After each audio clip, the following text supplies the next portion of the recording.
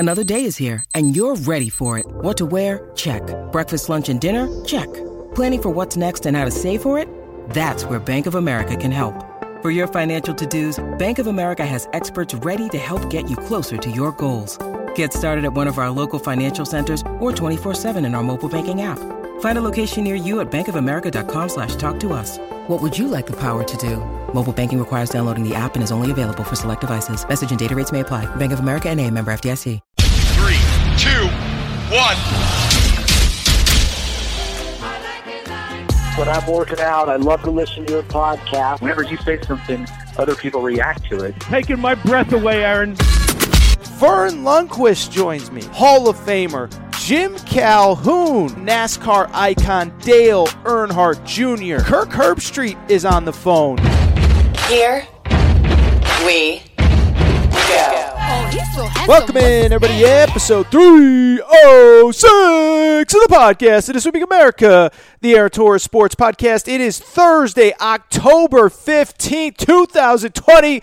And boy, oh boy, do I have a heck of a show for you. Obviously, it goes without saying, the big story right before I come on, I spent about a half an hour prepping notes for this show, and all of a sudden, out of nowhere, Nick Saban tests positive for coronavirus, so obviously it goes without saying that will lead the show. Obviously, it also goes without saying that we hope Coach Saban is okay. Right before I started recording, he conducted a press conference around 7:30 Eastern Time where he says that he is feeling fine, so that is first and foremost what is important. Glad to hear that, but obviously it has a big impact on Saturday's game against Georgia, assuming the game itself is played. So we will talk about Saban and Corona, Georgia, Alabama, and then preview the rest of college football. I'll give you my gambling picks. We will transition. It became official. The one-time transfer rule will go into place in January 2021. Essentially, players will be able to transfer from school to school one time throughout their career. I don't like it, but there's nothing I can do. And then a little bit of fun news. For the first time ever, Las Vegas will host the NCAA tournament. Kind of a cool story there, so I'm going to get into that. Then after that, how about this for a guest? Remember last episode I told you that I had a random guest, but a really fun guest? Well, it happened, people. Nick Nurse, the head coach of the Toronto Raptors, as best I can tell, the first ever coach to win an NBA title to join the Aaron Torres Sports Podcast. He joins me at the end of the show, and I'll tell you this, guys, he is a really interesting dude. He coached overseas, he coached in the D League, the G League, and now he is the head coach of the Toronto Raptors, where he led them to an NBA title last season.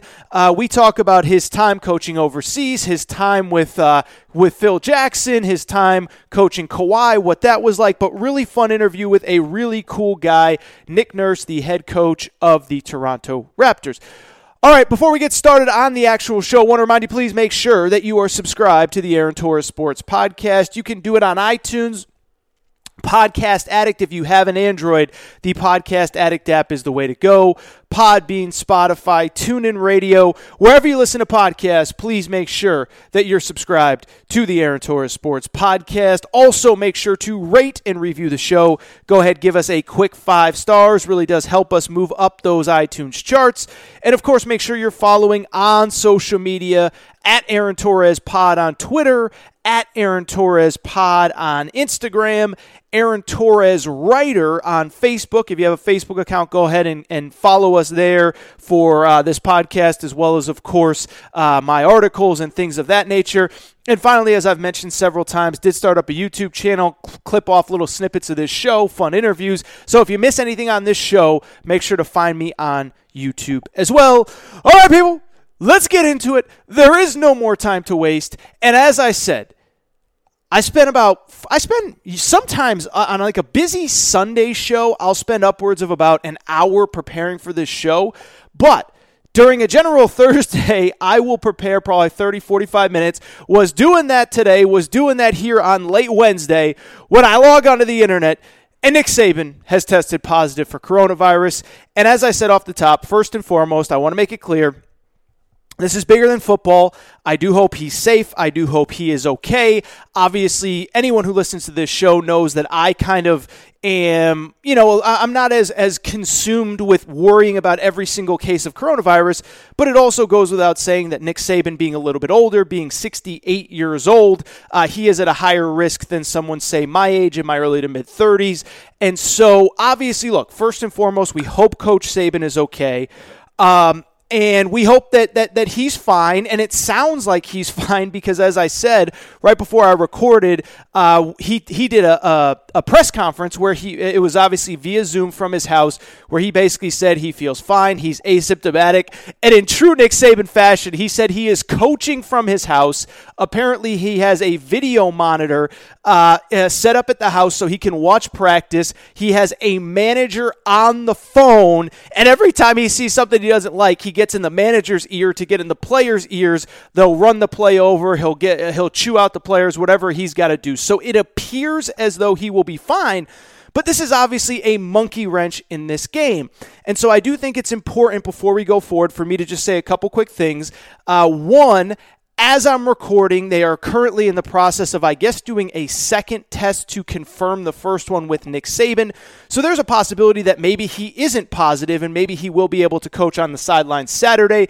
But as of right now, he will not be in the stadium. Steve Sarkisian, the former Washington and USC head coach, who is now Alabama's offensive coordinator, will be running the show. And finally, it's also worth noting that as of right now, Saban and the AD, Greg Byrne, are the only people that have tested positive in the Alabama football facility. There is, of course, the possibility that more tests come back positive and that the game, in fact, has to be canceled. But as I'm recording right now, 7:30 Eastern time on Wednesday night, Nick Saban will not be in the stadium. Steve Sarkisian will be calling plays, and the game is still on. And so from that context, that is how I'm going to preview the game. On the football side of things, I'll be honest, coming into the game, I actually liked Alabama, and the crazy thing is, you guys know that I have been on Georgia all off season long. I do believe that Georgia has the best defense in college football, especially relative to the competition. I mean, in theory, somebody statistically might be a little bit better, somebody might have better numbers across the board, but they haven't played the level of competition that Georgia has, with both Auburn and Tennessee being ranked in the top 25. My concern with Georgia, though, however, remains the offense. And I think the offense has actually looked good. I think Stetson Bennett, the quarterback, has been a great story across college football this year, literally going from the fifth string spot back 3 or 4 weeks ago. I guess it was probably about 6-8 weeks ago now. But he beat out Jamie Newman, the transfer from Wake Forest, who quit the team. He beat out JT Daniels, the USC transfer. He beat out DeJuan Mathis, who was a highly ranked recruit. And so now he's now the starting quarterback. And I think for the most part, he's been phenomenal. I actually think he's looked really good. I think he's looked better than anyone could have possibly imagined. But if you follow college football, you know that the biggest criticism of Kirby Smart throughout his time at Georgia is that his quarterbacks are somewhat limited and that he kind of puts handcuffs on them. And I think that's coming into play this year. By the way, it's very ironic because he had probably the most dynamic quarterback in college football on his roster in Justin Fields. Justin Fields, of course, transfers to Ohio State. But as it pertains to Kirby Smart, and listen, I've done my Kirby Smart spiel a bunch, and I do think he's really, I think he's coaching really well this year, but that has been the issue. The issue has been, does he put too many handcuffs on his quarterbacks? And I think this year he is. Now, maybe in his defense, listen, he's the guy at practice every single day. Stetson Bennett is a former walk-on. And so, yeah, like you're not going to just, it's not going to turn into the Mike Leach air raid when you have a fifth-string quarterback that's a former walk-on. You're not just going to throw the ball all over the field. But I do think that it's going to be a completely different deal playing Georgia or playing Auburn at home and playing Tennessee at home and then going on the road to play Alabama. I just think it's a different deal, right? I kind of talked about it last week with Jarrett Garantano, the Tennessee quarterback. He looked great at home against Missouri. Jeremy Pruitt's aggressive. He's going for it on fourth down. He's doing all this crazy stuff. And I said last week, as I previewed the Georgia-Tennessee game, I said, is Jeremy Pruitt really going to open it up with Jarrett Garantano that way when he's on the road against the top 5 team? And I think it's largely the same thing with Kirby Smart in Georgia. I just don't think he's going to open things up in the biggest game of the season. I think, if anything, he's going to scale things back. And I think we already kind of saw that last week, where there was a couple times early in the game, middle of the game, where there's big third downs, big fourth downs, and Kirby Smart either runs the ball, tries to force it down the throat of the defense, or he plays it very conservatively, third and long, either hands the ball off or it's a short pass that doesn't gain. So while Georgia won last week, I think we have to call a spade and say it was because of their defense.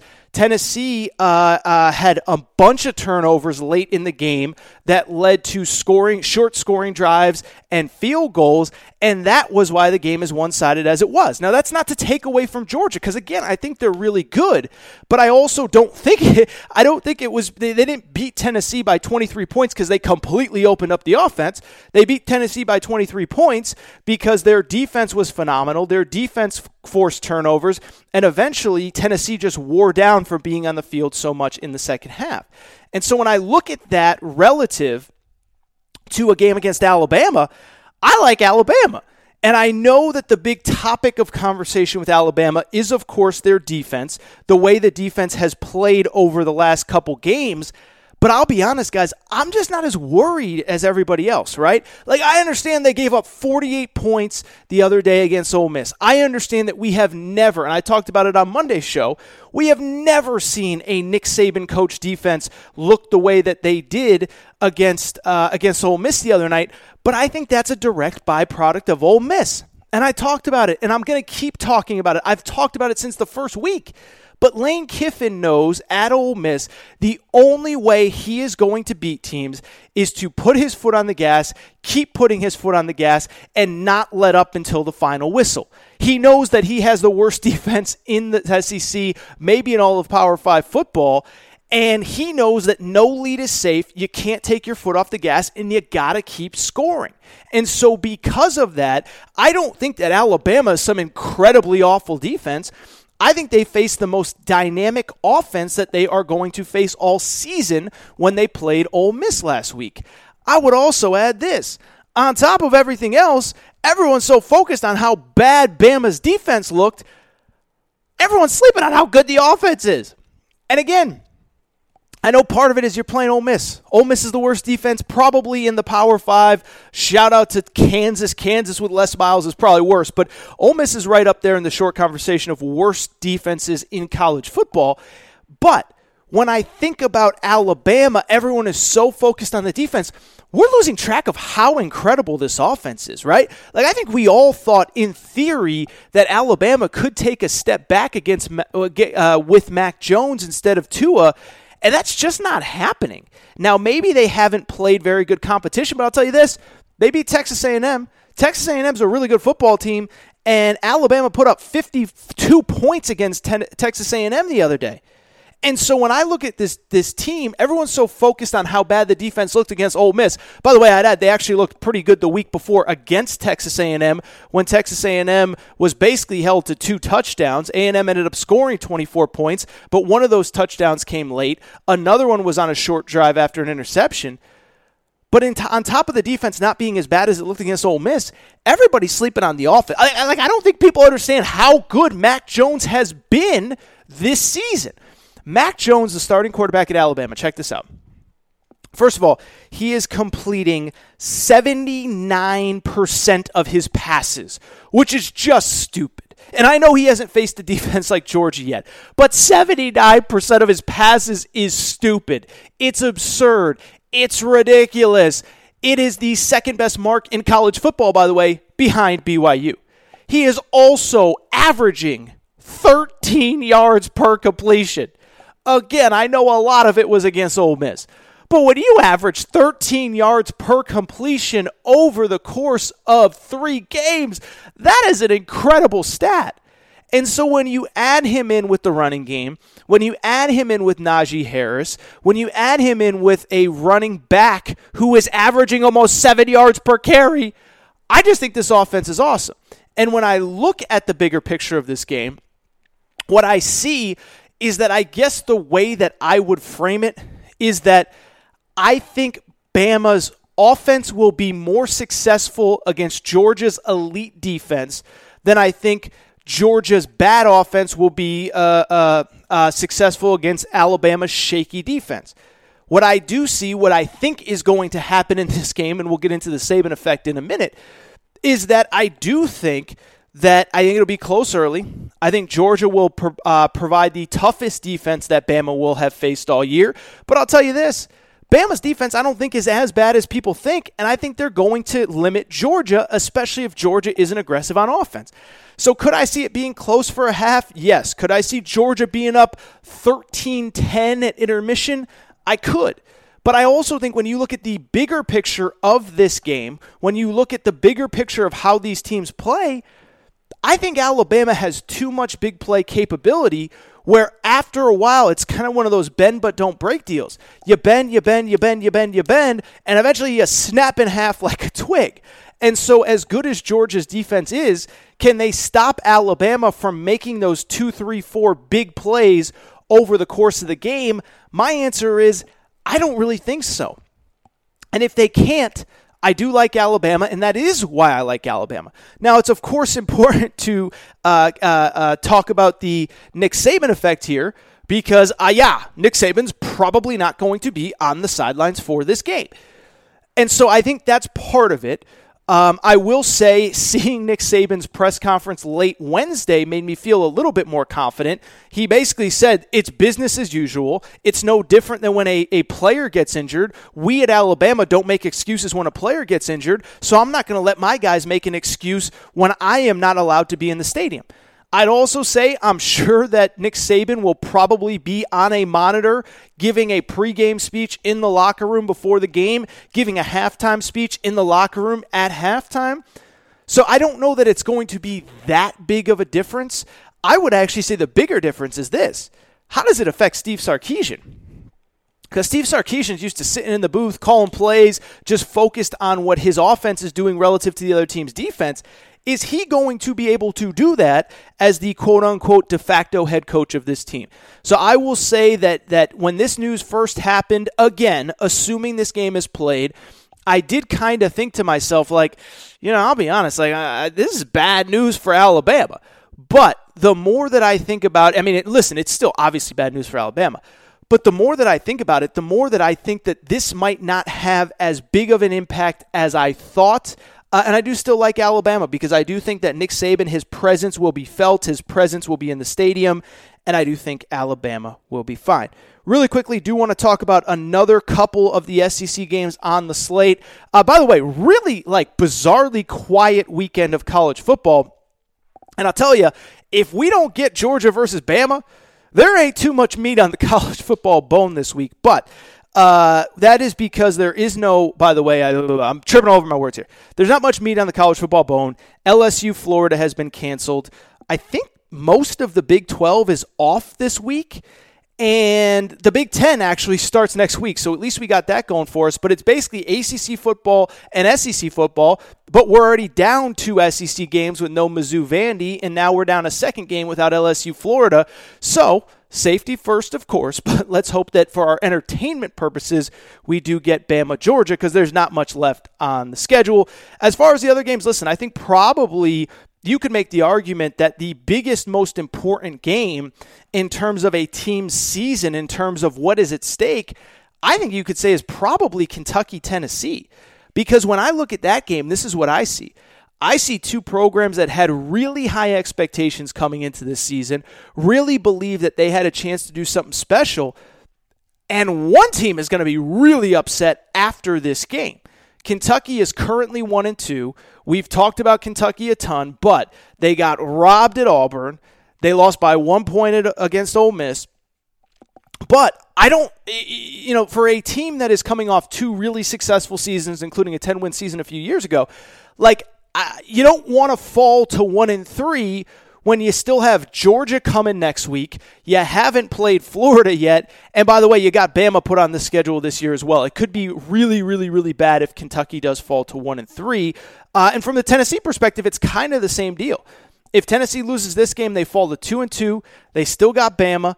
They still got Florida, and they have a crossover game with Texas A&M that wasn't originally scheduled that is now on the schedule. So neither of these teams wants to lose, but I think to me, like, what's fascinating about this is kind of just what we get from each offense, right? And I kind of talked about Tennessee a minute ago, but the story here is their quarterback. It is Jarrett Garantano. It is this senior that is so hot and cold, so, up and down, whatever you want to use.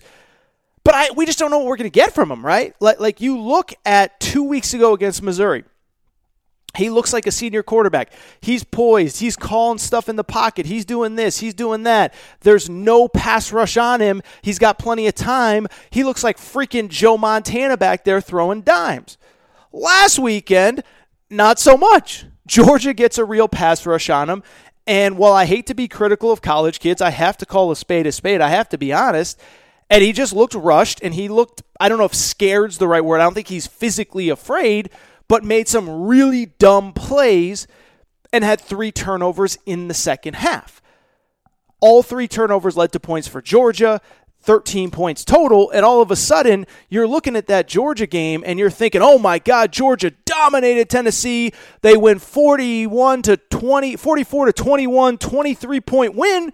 Well, if Garantano doesn't turn the ball over 3 times, you don't give him 13 points, and all of a sudden, it's basically a 10-point game. And so in terms of this game, there's that perspective, but then there's also the Kentucky perspective too. And you want to talk about hot and cold. How about Kentucky?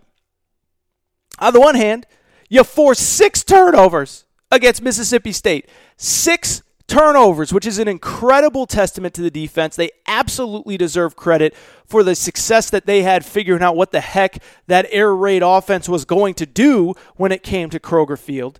But then on the flip side, the offense on the Kentucky side just is not very good, right? Like I know we have a lot of Kentucky fans listen. Some of you were probably at the game. 157 yards of total offense, 73 yards passing.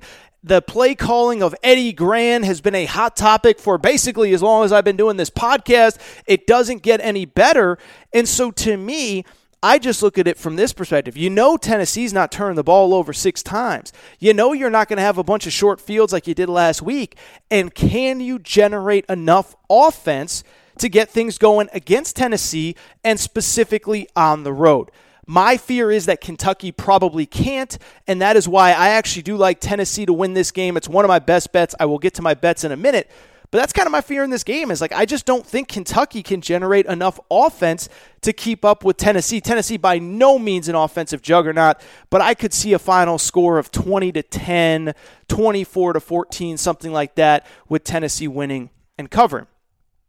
All right, transitioning to a couple other quick games, and we'll get to my picks. We'll get to some other topics. Nick Nurse coming up, by the way. Great guest, Nick Nurse. So a couple other games, right? I don't want to spend too much time on them.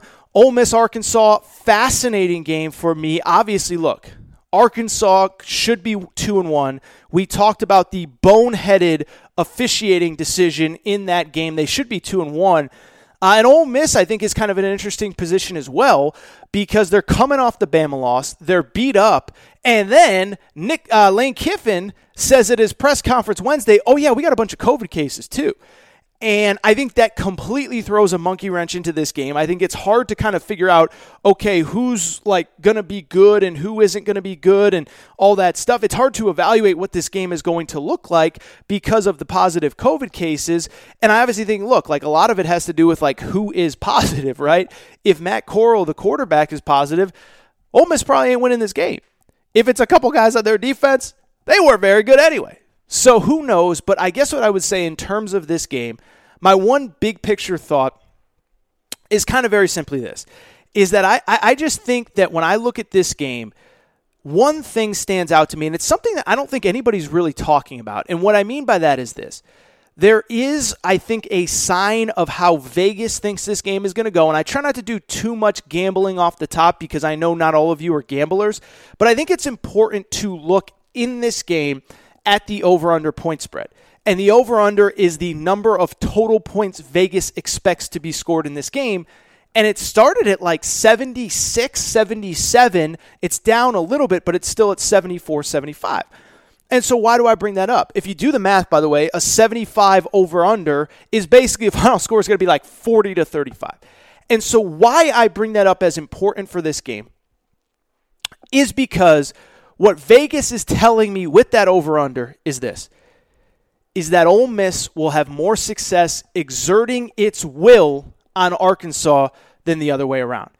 And what I mean by that is that if you watch these two teams play, and I obviously have, I love college football, I do this show, it's what I do my Fox Sports radio show Saturday night. If you follow college football and you've seen these teams play, very contrasting styles of play. Ole Miss, I've talked about so much, not going to spend much time on it, but score. Our defense stinks. We got to keep scoring. Even if we're up 21 points in the third quarter, we got to keep scoring because our defense could let us down. We could lose this game. Arkansas has kind of been the exact opposite. Their defense has been phenomenal. Their defense has been excellent. And in a positive sign, the offense actually looked pretty good last week against Auburn. And so if you look at how Arkansas wants to win games, they want to win games more in the 28 to 24, 24 to 21 type range, similar to how they beat Mississippi State in week 2. And so I bring that up because to me, it feels like advantage Ole Miss. It feels like Vegas is saying this is going to be a shootout, and I just don't know if Arkansas has enough weapons and enough firepower on this offense to successfully win a game playing that way. Now, it could change with COVID, and it could change just with any number of things. But when I look at this game, I do go advantage Ole Miss just because of the simple fact that Vegas seems to think it's going to be really high scoring, and if it's really high scoring, it is advantage Ole Miss, and Ole Miss is a team that is more comfortable playing that way. I do think that it will probably be the most successful game for Arkansas offensively, but defensively, I think they're going to struggle with Ole Miss because everybody is. I lean Ole Miss in this game. Last little preview game, I'll get to my gambling picks, is this. Texas A&M, Mississippi State. And I'll tell you this right now. This is the biggest stay away of the millennium for me. I would not bet 1 cent. You could give me $100 and tell me go to Vegas and put it down for me. I wouldn't let you spend that money because I just don't think we know what we're going to get from either team. Texas A&M is coming off the biggest win of Jimbo Fisher's tenure, which basically means it's like the biggest win that any of the players have ever had since they got to A&M. We're talking top 5 team in Florida at home. Players go wild. Game-winning field goal. As time expires, everybody rushes the field. They're hugging. They're doing all that. Now they got to go on the road. Now they got to play at Mississippi State, who played about the worst game that they possibly could. They did play the worst game that they possibly could with 6 interceptions. KJ Costello, 2 weeks after setting an SEC passing record, gets benched in the second half for the kid Will Rogers, the backup. And so this is just a perpetual stay away from me. Will not be touching this game with a 10-foot pole. And I won't be touching it. All right, so really quickly, I do want to give my gambling picks, though, before we get out of here. And not out of here. I got other topics to talk about. But gambling picks for this week. All right, here goes. And by the way, as always, they're available at AaronTorresOnline.com. That's where I post all my full write-ups. AaronTorresOnline.com. Also, you can find me on Instagram at AaronTorresPod. I post them there as well. And as I mention all the time, I should mention, if you want to gamble this weekend, always feel free to go to MyBookie, use promo code Torres at MyBookie, and you double your sign-up bonus. So first time using MyBookie, you want to spend $50 betting on Bama, which I wouldn't because the game's going to be crazy, but they will give you $100 to play with MyBookie, promo code Torres. But let's get into my picks, and the last two I'll save for the end because they're important. But first couple, kind of quirky. Their first half line, so it's only for the first half. Clemson is favored to be up by at least 14.5 points in the first half. I actually like Georgia Tech to cover 2 touchdowns in the first half. So in other words, Georgia Tech has to be down by 14 or less going into halftime. The reason why is very simply this. I think Clemson, coming off a big emotional home win, to ask them to go on the road and be fired up against a decent but not great Georgia Tech team, I just don't see it. I'd also say Georgia Tech plays really hard, and Clemson, even in that win last week, I thought they were a little sloppy and nobody really talked about it. If you watch the game, they had a bunch of ugly, sloppy holding penalties along the offensive line, kicking problems, blocking problems, and yes, they dominated Miami. But I do believe that they have enough concerns where I will take Georgia Tech plus 14.5 in the first half. Again, you can read about all these picks at AaronTorresOnline.com. Second pick, same theme. Pitt at Miami. I like Pitt plus 6 in the first half against Miami. And again, it's for the same reason. Miami is coming off an emotional, physical game against Clemson. They're playing in a 25% capacity stadium in Miami. There's going to be no buzz, no electricity, no energy. And they're playing a Pitt team that's 3-2, but has lost their 2 games by a combined 2 points. So they lost by 1 point apiece each of their last 2 games. And Pitt, by the way, is really good on defense. They are number 3 in rushing defense in college football. The only teams that are better are, I believe it's Houston, who's played 1 game, and Georgia. So basically, Georgia's the only team that plays better run defense than Pitt. I like Pitt to cover the 6 in the first half. So those are my first 2 bets. Georgia Tech plus 14.5 in the first half against Clemson. Pitt plus 6 in the first half against Miami. Moving to the SEC, I do like Tennessee minus 6 over Kentucky. Basically, that means Tennessee has to win by a touchdown or more. I just don't trust the Kentucky offense. I really don't. Nothing personal. Terry Wilson's an incredible story coming back, but between his limitations, between the play calling, I don't think that they have enough offense to beat Tennessee, especially with Tennessee coming off a bye. Also in the noon window, Auburn at South Carolina. South Carolina, a 3-point underdog at home. I actually like South Carolina. And I'll tell you this. I've never once, I don't think on this podcast, ever said anything nice about Will Muschamp. But his team plays really hard for him. They're scoring more than they did last year. How about this for a stat? They never scored more than 24 points in an SEC game all of last year.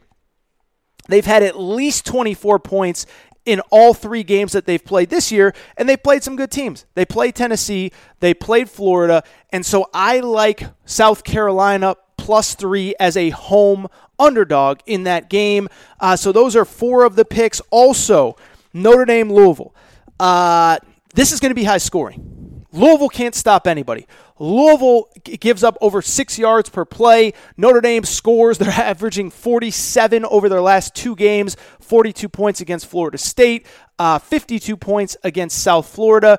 I expect points and points and points and points and points. I think Louisville can cover, but I like the over of 64.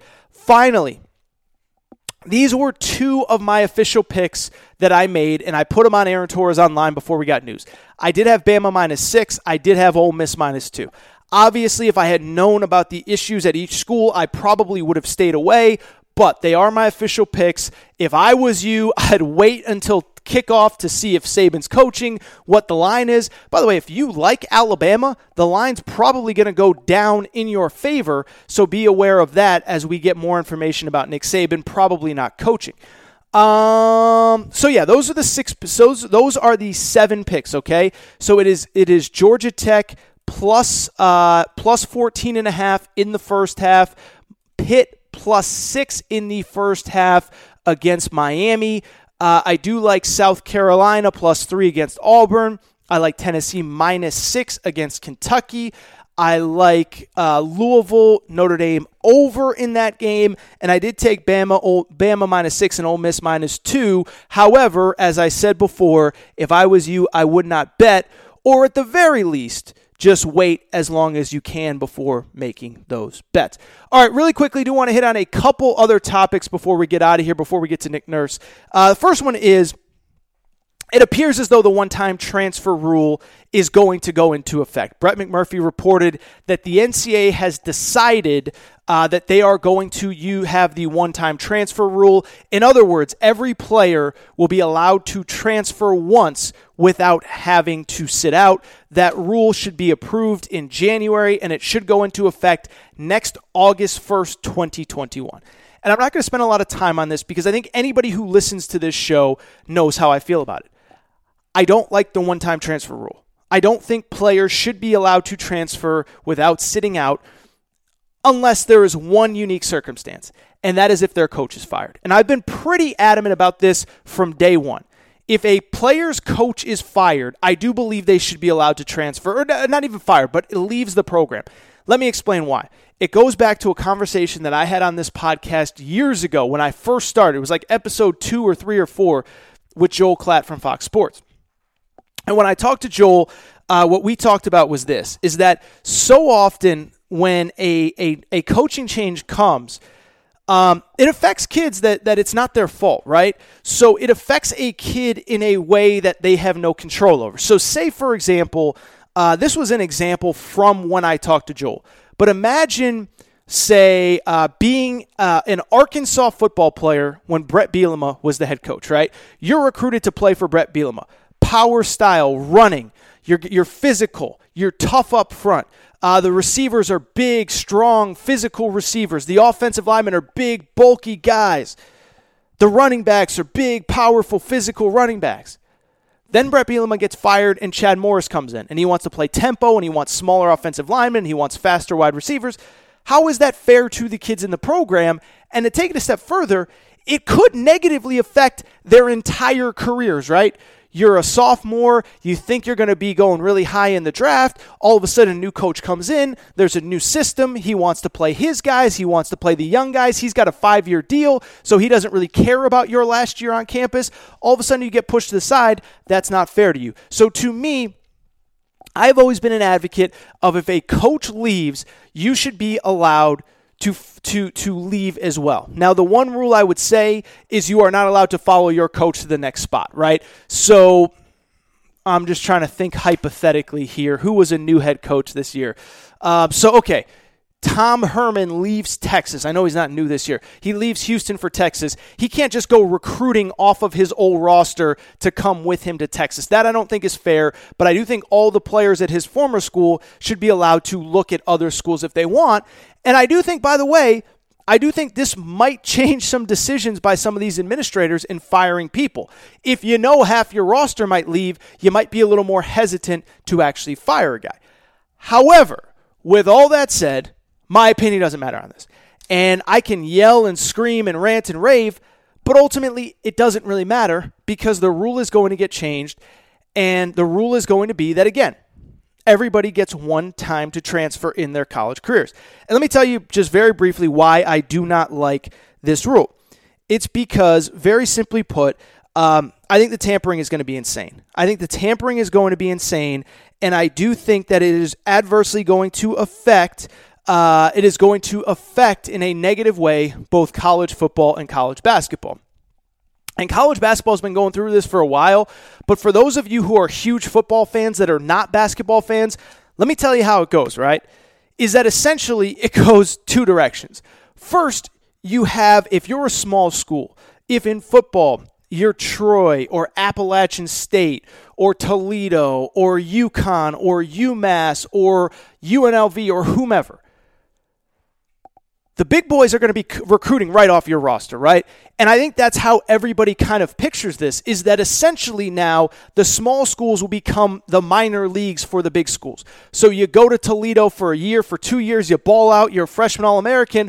All of a sudden, you better believe that schools from Power 5 schools are going to be reaching out to you saying like, hey, dude, like you can stay another 2 years at Toledo, whatever, we don't care. But come to Bama, come to Ohio State, come to Michigan, come ball out for us. Bigger stage, 100,000 people, you'll have a blast, this and that. That will happen, and I'm not picking on Ohio State or Michigan or Alabama, but everyone will tamper with players because it's what happens in basketball, and we've seen it in basketball for a while now. I also think something that nobody really talks about, I think it's going to have the reverse effect as well. And this is something I've definitely talked about on this podcast, but for people who are new, from a basketball perspective, basketball is so crazy, right? Because you have you come to school as a one and done, as a guy that's supposed to be gone after 1 year. If the coach doesn't play you, you'll want to transfer right away.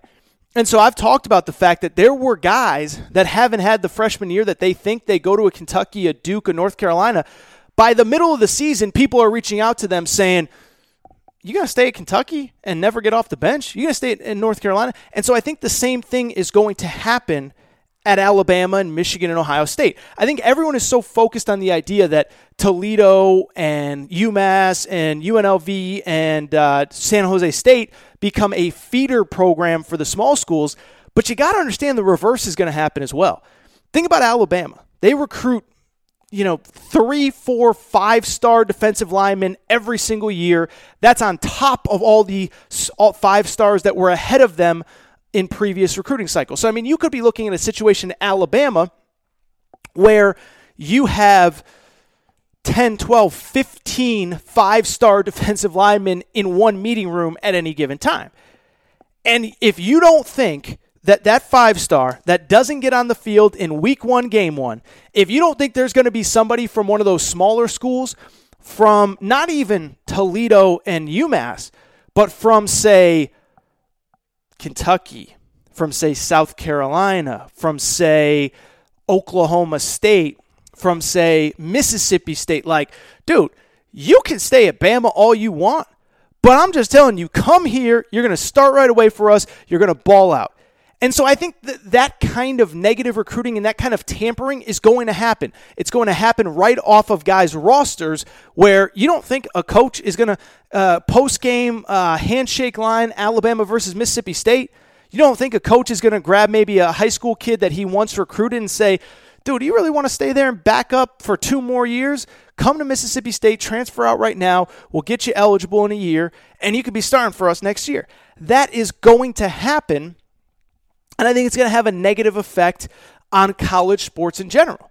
And again, I think my background in college basketball really helps this because this is something that's been going on in college basketball for years, and I think it's hurt the sport. I think it makes transfer like recruiting interesting, but in terms of people tuning in, knowing the players, getting to know them, it's really hard for coaches to keep a roster together now. It's really hard.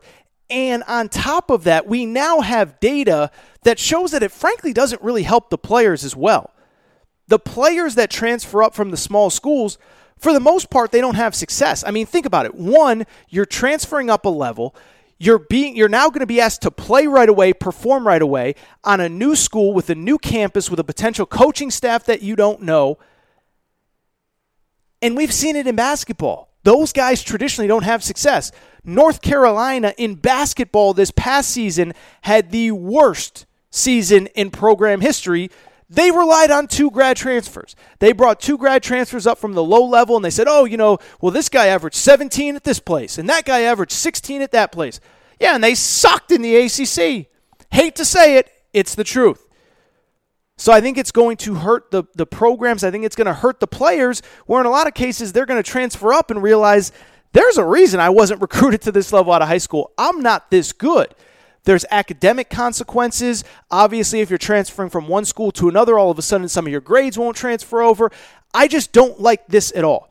But again, for the 100th time, it is not up to me. I have no say in it, so it doesn't really matter. But I think this is going to hurt college football. I think it's going to hurt college basketball. I don't like it. There's not much I can do about it, but I'll tell you this. I think everybody, if you're an Alabama football fan, you think, I'll just recruit all the best players off the small schools. And if you're a Kentucky basketball fan, I'll just recruit the best players off the small schools. Well, guess what? Those small schools are going to be recruiting your backup point guard as well. And so I think all the big school fans think, this will be the greatest thing that ever happened to our program. I think the reverse is true as well, where I think the small schools are going to be recruiting off your roster. I would add this as well. I've talked about it in basketball. I think we're going to get to a point in the not-too-distant future where colleges don't even recruit high school players anymore. Because think about it. You got to bring in a high school player, right? You got to bring in a high school player. You got to deal with him for the first time being away from home. You got to deal with him for the first time being expected to show up to class on his own, weightlifting on his own, all that stuff. You got to hope that he's good enough. And sometimes it takes 2 or 3 years to see the fruits of your labor. Now reverse that. And by the way, if it doesn't work out, they can just leave after a year. Then on the opposite of that, you have a situation where you can bring in a guy, once he transfers in once, he can't leave, so you're stuck with him. He's older, he's more mature, he's been away from home, he's had success at somewhere else. I think we're headed to a not too distant future where some of the best programs in both college football and college basketball don't even recruit high school players. They just recruit off other people's rosters. I don't like it, but guess what? Your boy Hoodie AT has no real say in it. All right, last little topic. We'll get out of here. We'll get to Nick Nurse. And that is this. Is that, how about this first story? You know your boy AT is Mr. Las Vegas. Love Vegas, go a couple times a year, was there at the Pac-12 tournament when the whole world shut down in March, went back in the summertime, had a blast.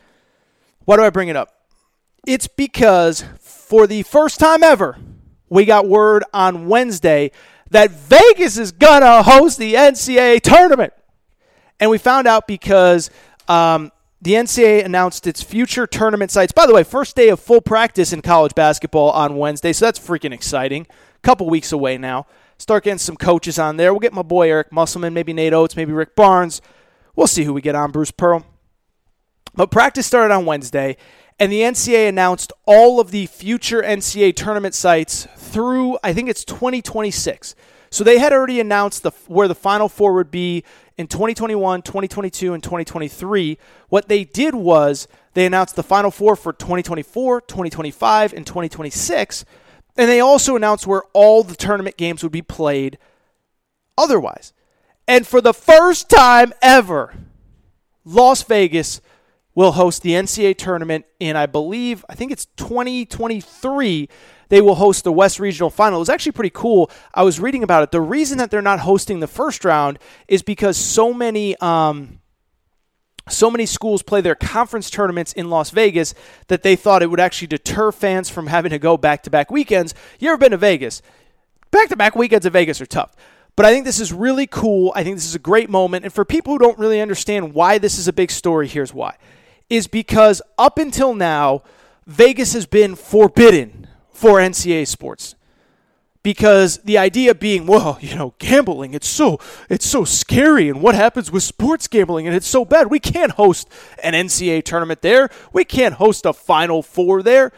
But what has changed is legalized sports gambling. And so what I think happened is that essentially the NCAA looked around and said, we're just being stupid now. We got legalized sports gambling in New Jersey. We let the NCAA host events in New Jersey. We got legalized sports gambling in Indiana. We let events go on in Indiana. We got legalized sports gambling in Illinois. We definitely have events in Illinois. Eventually we just got to put our guard down, let Vegas host these events. Oh, by the way, as I just mentioned, 4 conferences play their conference tournaments in Las Vegas. So it's not as though we're not playing games there, and there's a bowl game in Vegas, and there's another bowl game that's being added in the future in Vegas. And so it was this idea of, we can't play. It's so scary. What about sports gambling? And then it's wait a second now. We have sports gambling in 12 states, and it's going to be in all 50 states here probably in the next 10 years. So let's just get going. But I think it's great for the sport. I think it's great for fans too, right? Part of following college sports, you follow your team on the road when you can. And I know that not everyone's going to be able to hop a flight to Vegas on 2 days' notice when their team advances to the Sweet 16 to go play in Vegas. But if you think about it, it is, one, a great situation for anybody on the West Coast. Obviously, if any of the West Coast schools get in, it's a short flight, an easy flight for an Arizona fan, a Gonzaga fan, a UCLA fan, a Washington fan, an Oregon fan. Frankly, it's not a bad flight from the Midwest either, where if, say, Kansas gets there, Texas gets there, Texas Tech gets there, it's a 2-hour flight. So you have that going for you. Hotels are cheap. It's great. And what I would also say is, I think this opens up the door for a Final Four in Vegas in the future. And what's better than a Final Four in Vegas in the future? Because when I look at this, for people, a lot of you have probably been to Final Fours, but for those who haven't, the Final Four is just, it's the best. It is the best. The whole college basketball world is there. Coaches that aren't coaching all come in for the week. You have scouts, you have GMs, you have NBA people, you have AAU people. The whole basketball world gets there, but it's also a great event for fans. And again, I know a lot of you have been to Final Fours, but the city's different. You see everybody wearing their paraphernalia. You got the Kentucky fans over there, the Kansas fans over there, the Louisville fans over there, the UCLA fans over there, the UConn fans over there. And it's just a great event city. And I go there 3 or 4 times, so I know the city like the back of my hand. But it's just an incredible event city, and I just think that it is such a great move for college athletics and college basketball specifically to bring the NCAA tournament there, because I do think that it opens the door in the not-too-distant future to have a Final Four in Vegas. And I'm just telling you, there is going to be nothing better than a Final Four in Vegas, but I give the NCAA credit. Big day for them, because not only did they put in the one-time transfer rule, but they also have now, for the first time, NCAA tournament games in Vegas. All right, that's it for today's Aaron Torres Sports Podcast. Well, that's it until I get to Nick Nurse here, but I do want to get to Nick Nurse because I've talked way longer than I was anticipating. So with that said, let's get out of here. Reminder, if you're not subscribed, please make sure to do so. You can do it on iTunes. You can do it on the Podcast Addict app, Podbean, Spotify, TuneIn Radio. Wherever you listen to podcasts, make sure that you're subscribed to the Aaron Torres Sports Podcast. Make sure to please rate and review the show. Go ahead, give us a quick 5 stars. Let us know what you like, what you don't like. All that good stuff does help us move up the iTunes charts. Make sure you're following on social media, at Aaron Torres Pod on Twitter, at Aaron Torres Pod on Instagram, Aaron Torres Writer on Facebook, and find us on YouTube. That is all for today's show. Shout out to my boy Torrent Craig. Shout out to Rachel, who hates my voice. And now let's get really fun interview. So let me do the quick thing on Nick Nurse. Nick Nurse has a book out. It's called Rapture. We'll talk about it. Just a really fascinating guy. Everybody thinks, first-year head coach with Toronto last year. The dude had been a head coach for 25 years before he got to the NBA, dating back to his early 20s. So we talk about his career overseas. He actually coached Dennis Rodman for a few games in England. We talk about his time getting to start it with the Raptors. It's just a really fun interview with a really, really fascinating guy. So I do think you'll enjoy it. He is Nick Nurse, the head coach of the Toronto Raptors. I think you'll love this. And that's it. So, with that said, let's get to my interview with Raptors head coach, Nick Nurse.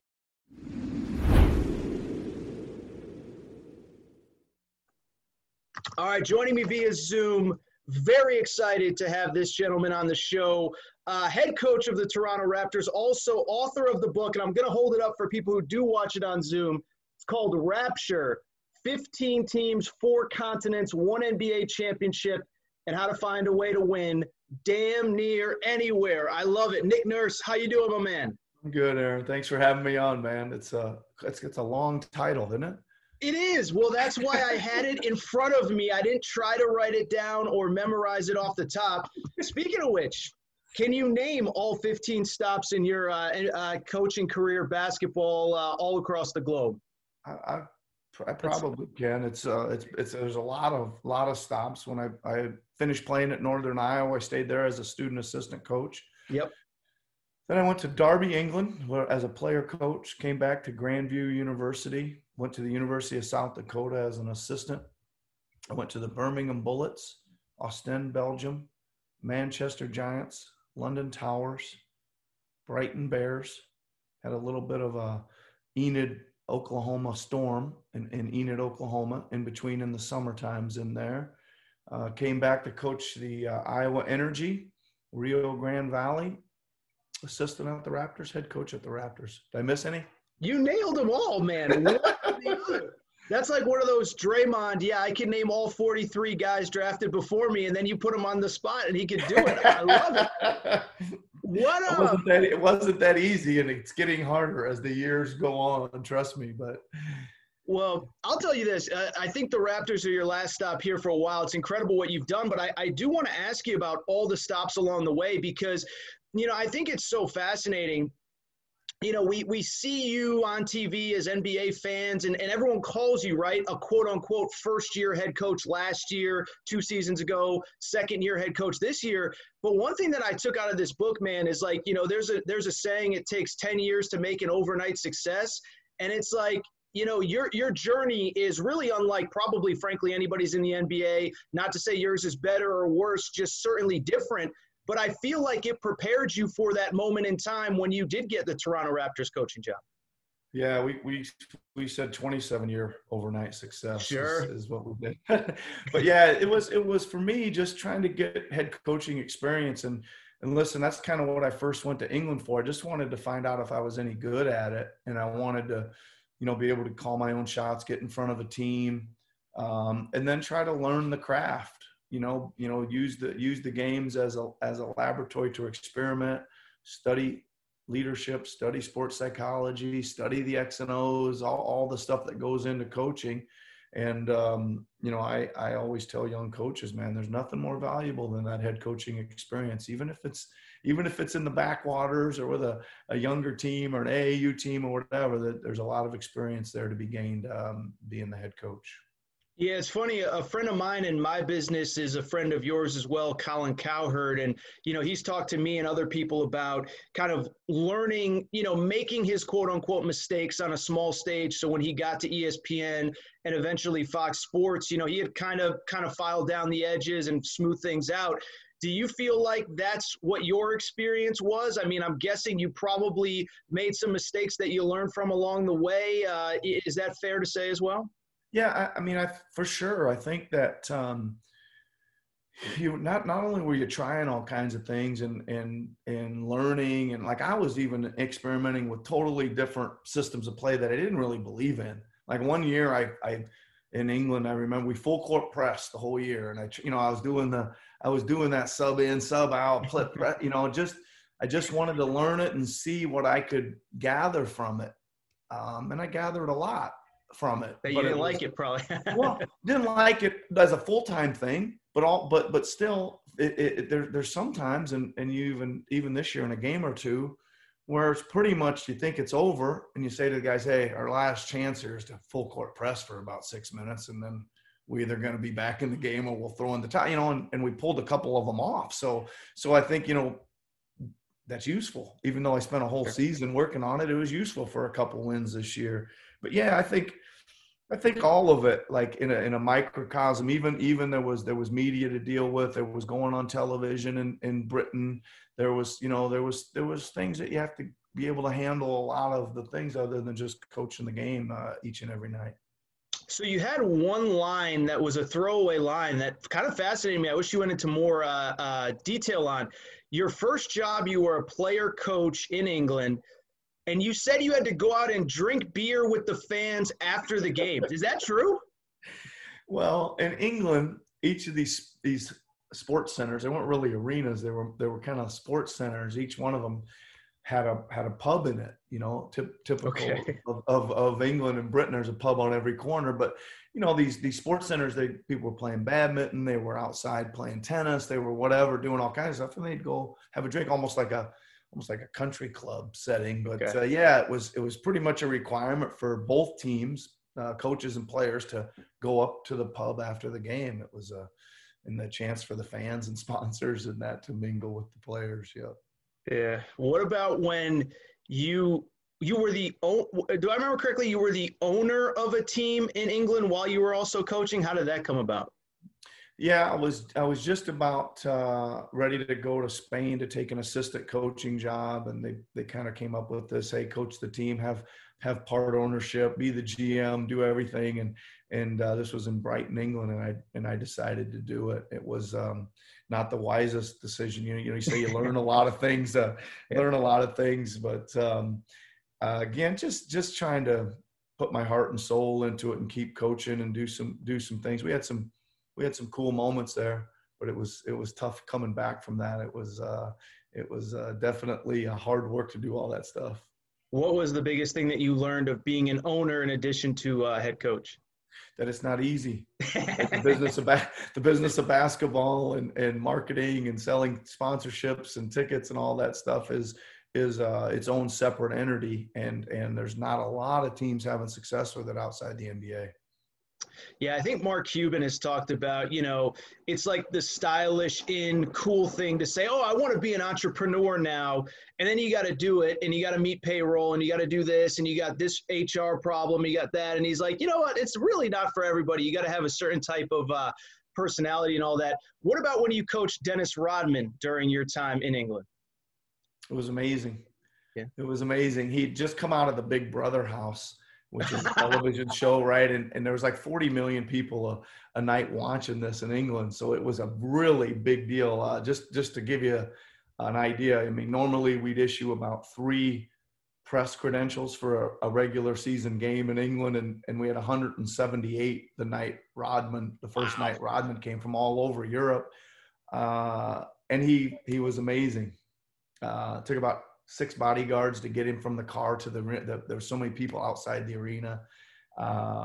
He came in and threw a backdoor pass the first possession, just like he did. And he took a charge on the other end. The place was going crazy, and he played well. And it was quite an experience. Really like him. I really like him. Well, I was going to say, you saw him in Vegas at Summer League a few years ago, right? Yeah. Last summer. Yeah. Did he have any memories of? He obviously remembered you. I mean, sure.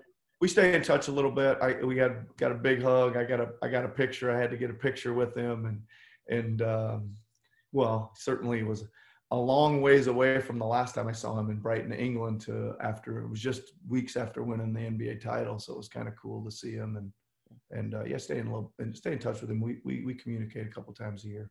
Awesome. Another guy, frankly, from those Bulls teams, you opened the book, but you spent on the book again. It's called Rapture. It's available now. But you talk about the role that Phil Jackson played for you, just to be kind of a sounding board. You open the book with it. You get into it in greater detail later, but you get named the Raptors head coach. And you get a chance to go sit down with Phil Jackson. Talk a little bit about that. Yeah, Alex McKechnie, who's our head of sports science, worked for Phil, I think, for 5 years at the Lakers.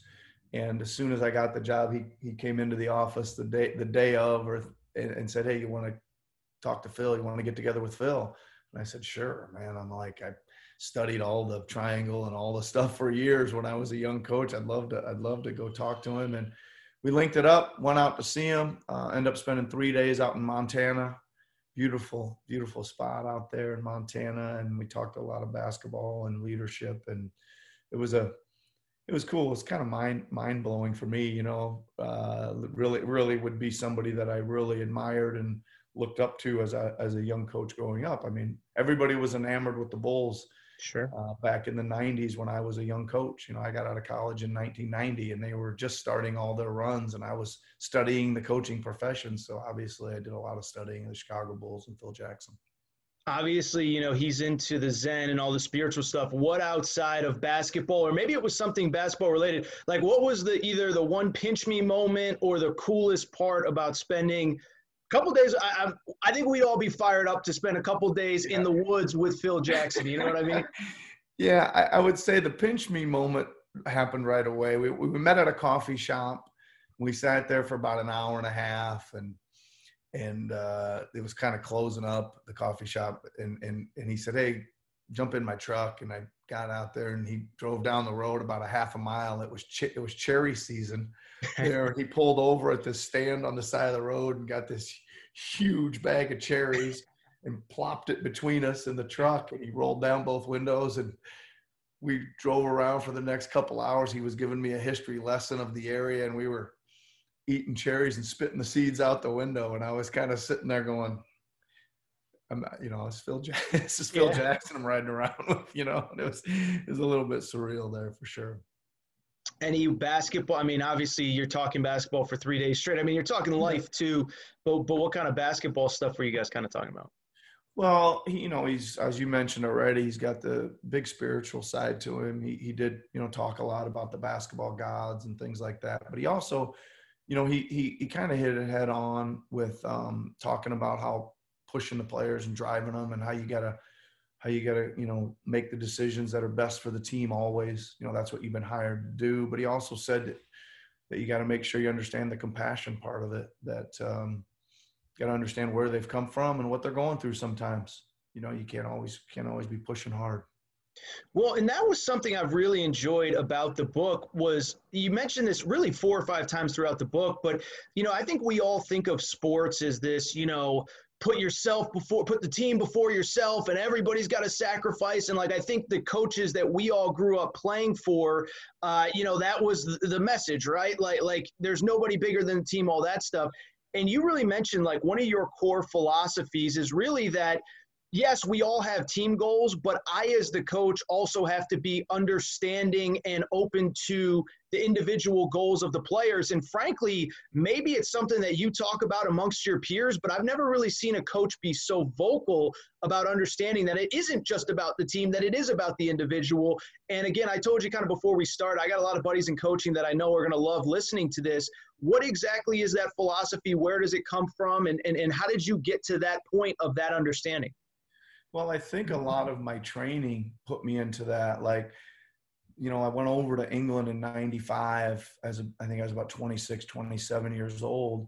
And most of these guys were happy to be playing, but they weren't making a lot of money in England. And right away, we kind of would always be looking down to, heck, even Belgium or Spain or Greece. You know, these guys could go make, you know, some serious money in some of these countries. So kind of immediately I was like, listen, we got to help you guys make a better living. I got to do as best. We got to do all work together here so you guys can all increase your value in the marketplace. And then that kind of was what I did. I tried to move those guys from England to Belgium and Belgium to Germany and Germany to Spain or whatever. And then I end up in the minor leagues. And well, nobody wants to be in the D League, right? The league that nobody wants to be in, right? And everybody's trying to move. And that was the same thing. I was just really trying to focus in on getting these guys moved on and up to the NBA, and we had tons of call-ups. So I just think my training and the places I was coaching kind of made that, you know, put it in the forefront for me. And it doesn't change at this level. You know, the guy wants the next contract or a bigger contract, or he wants to go from a rotational player to a starter or a starter to, you know, all-star or whatever. You're constantly trying to figure out ways to increase these guys' value. And that's really where it comes from. Do you think that nowadays, maybe more than ever, and, you know, we do the whole thing of, oh, things are so different than they used to be. But, you know, as somebody who, again, I told you before, I do a ton of college hoops and I know a lot of these guys, and they'll tell you, John Calipari will be straight up.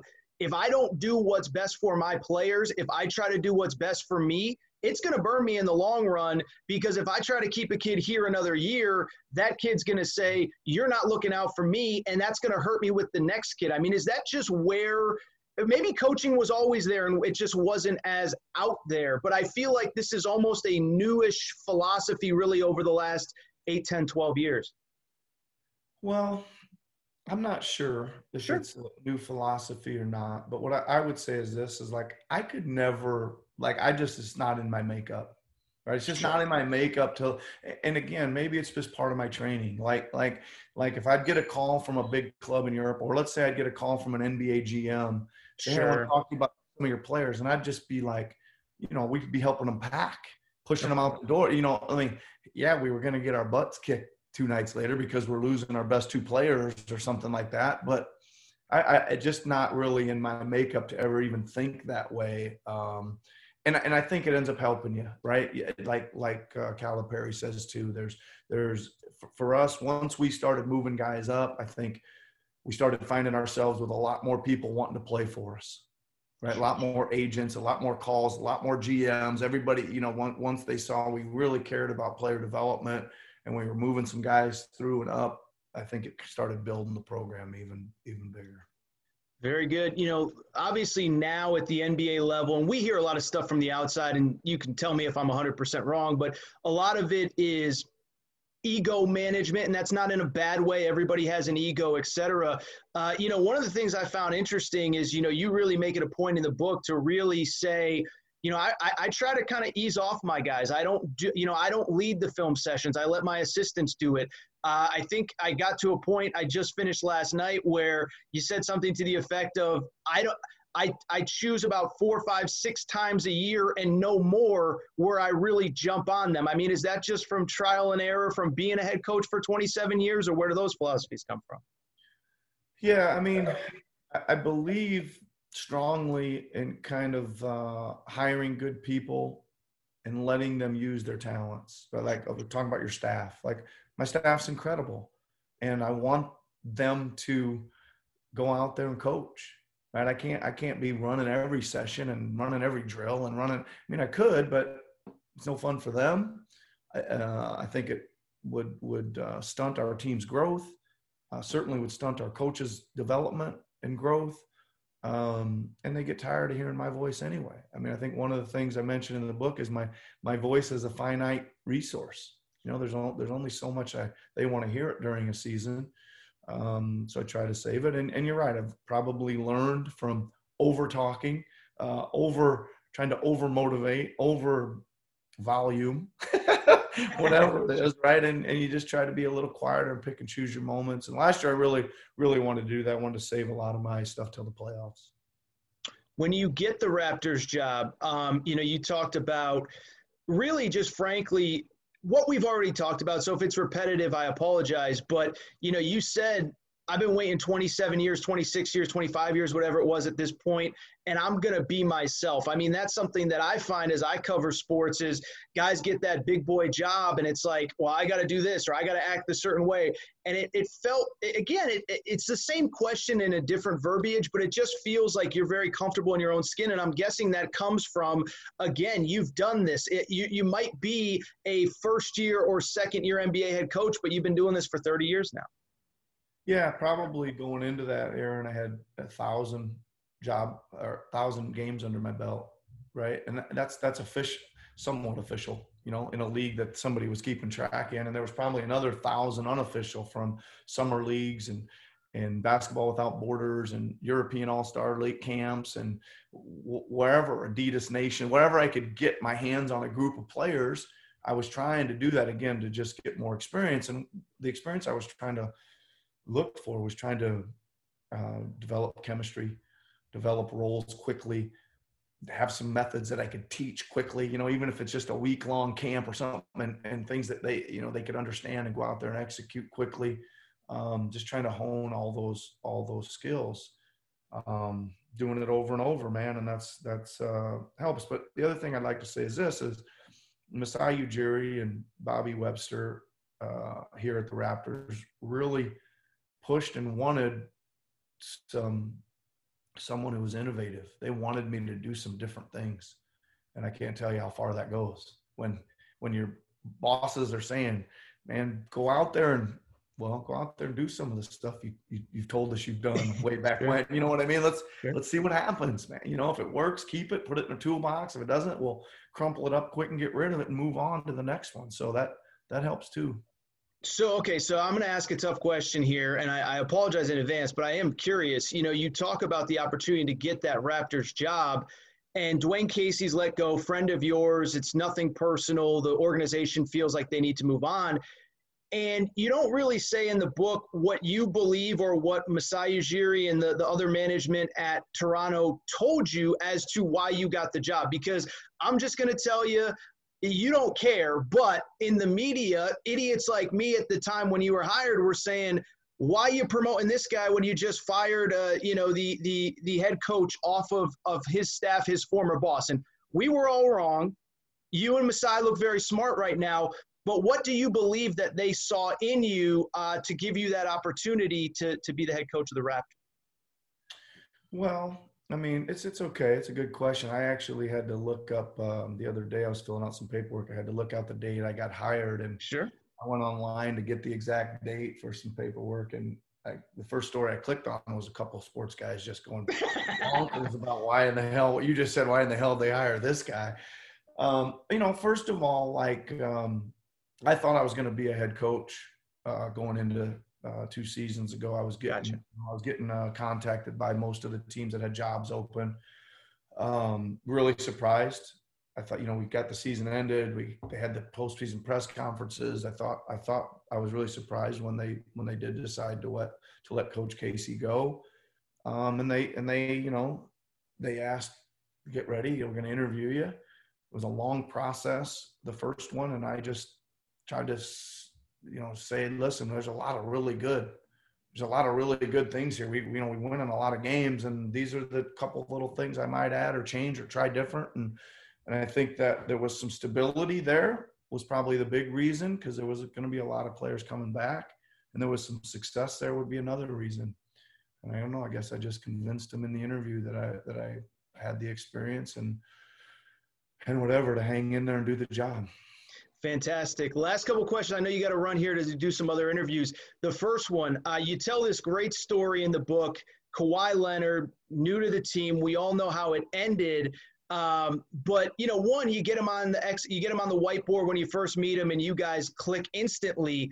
But then you tell a story about in a film session, I think it was early to middle of the season, where he hasn't really said much, and all of a sudden, Kawhi speaks his what he has to say, and the rest basically is history at that point. Yeah, it's a great story. We were off to a great start, but we'd lost a couple in a row. And I think we're maybe 13-4 or something like that off a couple losses. We're having the film, and the discussion is going that we need to pass the ball more. We need to, there was some people saying, yeah, sometimes we just need to pass for the hell of it. Just swing it side to side just for the hell of it. And, it was kind of getting excited this side of the room, all the second unit, third unit guys were all getting fired up. And then Kawhi said, hey, I ain't passing for the hell of it. just like dead quiet. And he said, my job's to score or to draw multiple defenders, and then I'm going to pass, and it's your job to score. And it was like the perfect kind of thing that needed to be said, and for him to kind of introduce himself to the team that way. And that's a great story. Great story. Fantastic. Real quick, when did you – maybe you felt from the day training camp opened, but when did you feel like this team is good enough to hold that Larry O'Brien trophy at the end of the year? Because it felt like as an outside observer watching from a distance that it was just one of those deals where you kept building momentum, the Game 7 shot against Philly, fall down early to the Bucks, bounce back, on and on and on and on. Yeah, listen, you go into it. I think we went into training camp. I was certainly telling them that, listen, I've been hired to win the title here. We're good enough. We got the players now. It's a long process. And what I wanted to tell them early on was we need to kind of take this process and play our best basketball in April, May, and June. Right? This is a long-term thing. It's a long season. But I would say this: we went down 0-1 to Orlando. And in game 2, we came out and beat them by about 35 or 38 or something, and put a defensive performance for 48 minutes on that I had never seen before. And I went to the team and said, if we're going to play defense like this, we can go anywhere we want to go. And that was probably my first realization that we were going to be there, and we were going to have a chance with a great defensive kind of mindset.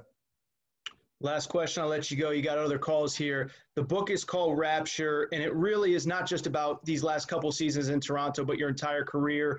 What do you hope readers, listeners to this show, whatever, what do you hope they get out of the experience of reading your book? And I'm just going to tell you really quick, Coach, I've read a lot of BS coaches' books where they don't really spend 200 pages not really saying anything. Clearly, I think anybody listening knows I learned a lot about you, a lot about philosophy, a lot about your background.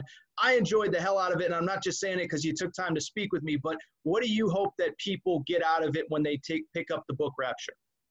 Well, I think it's it's the journey that you're on, right? You got all these little jobs you're doing, or whatever jobs you're doing on your way, maybe up the ladder, maybe not. But if you get the chance, you want to be prepared, right? I loved each and every one of those teams I coached. They meant the world to me at the time. I was trying to learn as much as I could each and every season. And if I ever got a shot at a big job like the Raptors, I was going to be ready for it. Fantastic. The book, again, is Rapture, 15 teams, 4 countries, 1 NBA championship, and how to find a way to win damn near anywhere. Coach Nurse, this was a lot of fun, man. I know you're busy. Hope to do this again in the future, but thank you for the time, man. Genuinely appreciate it. No, thank you, Aaron. Good job, man.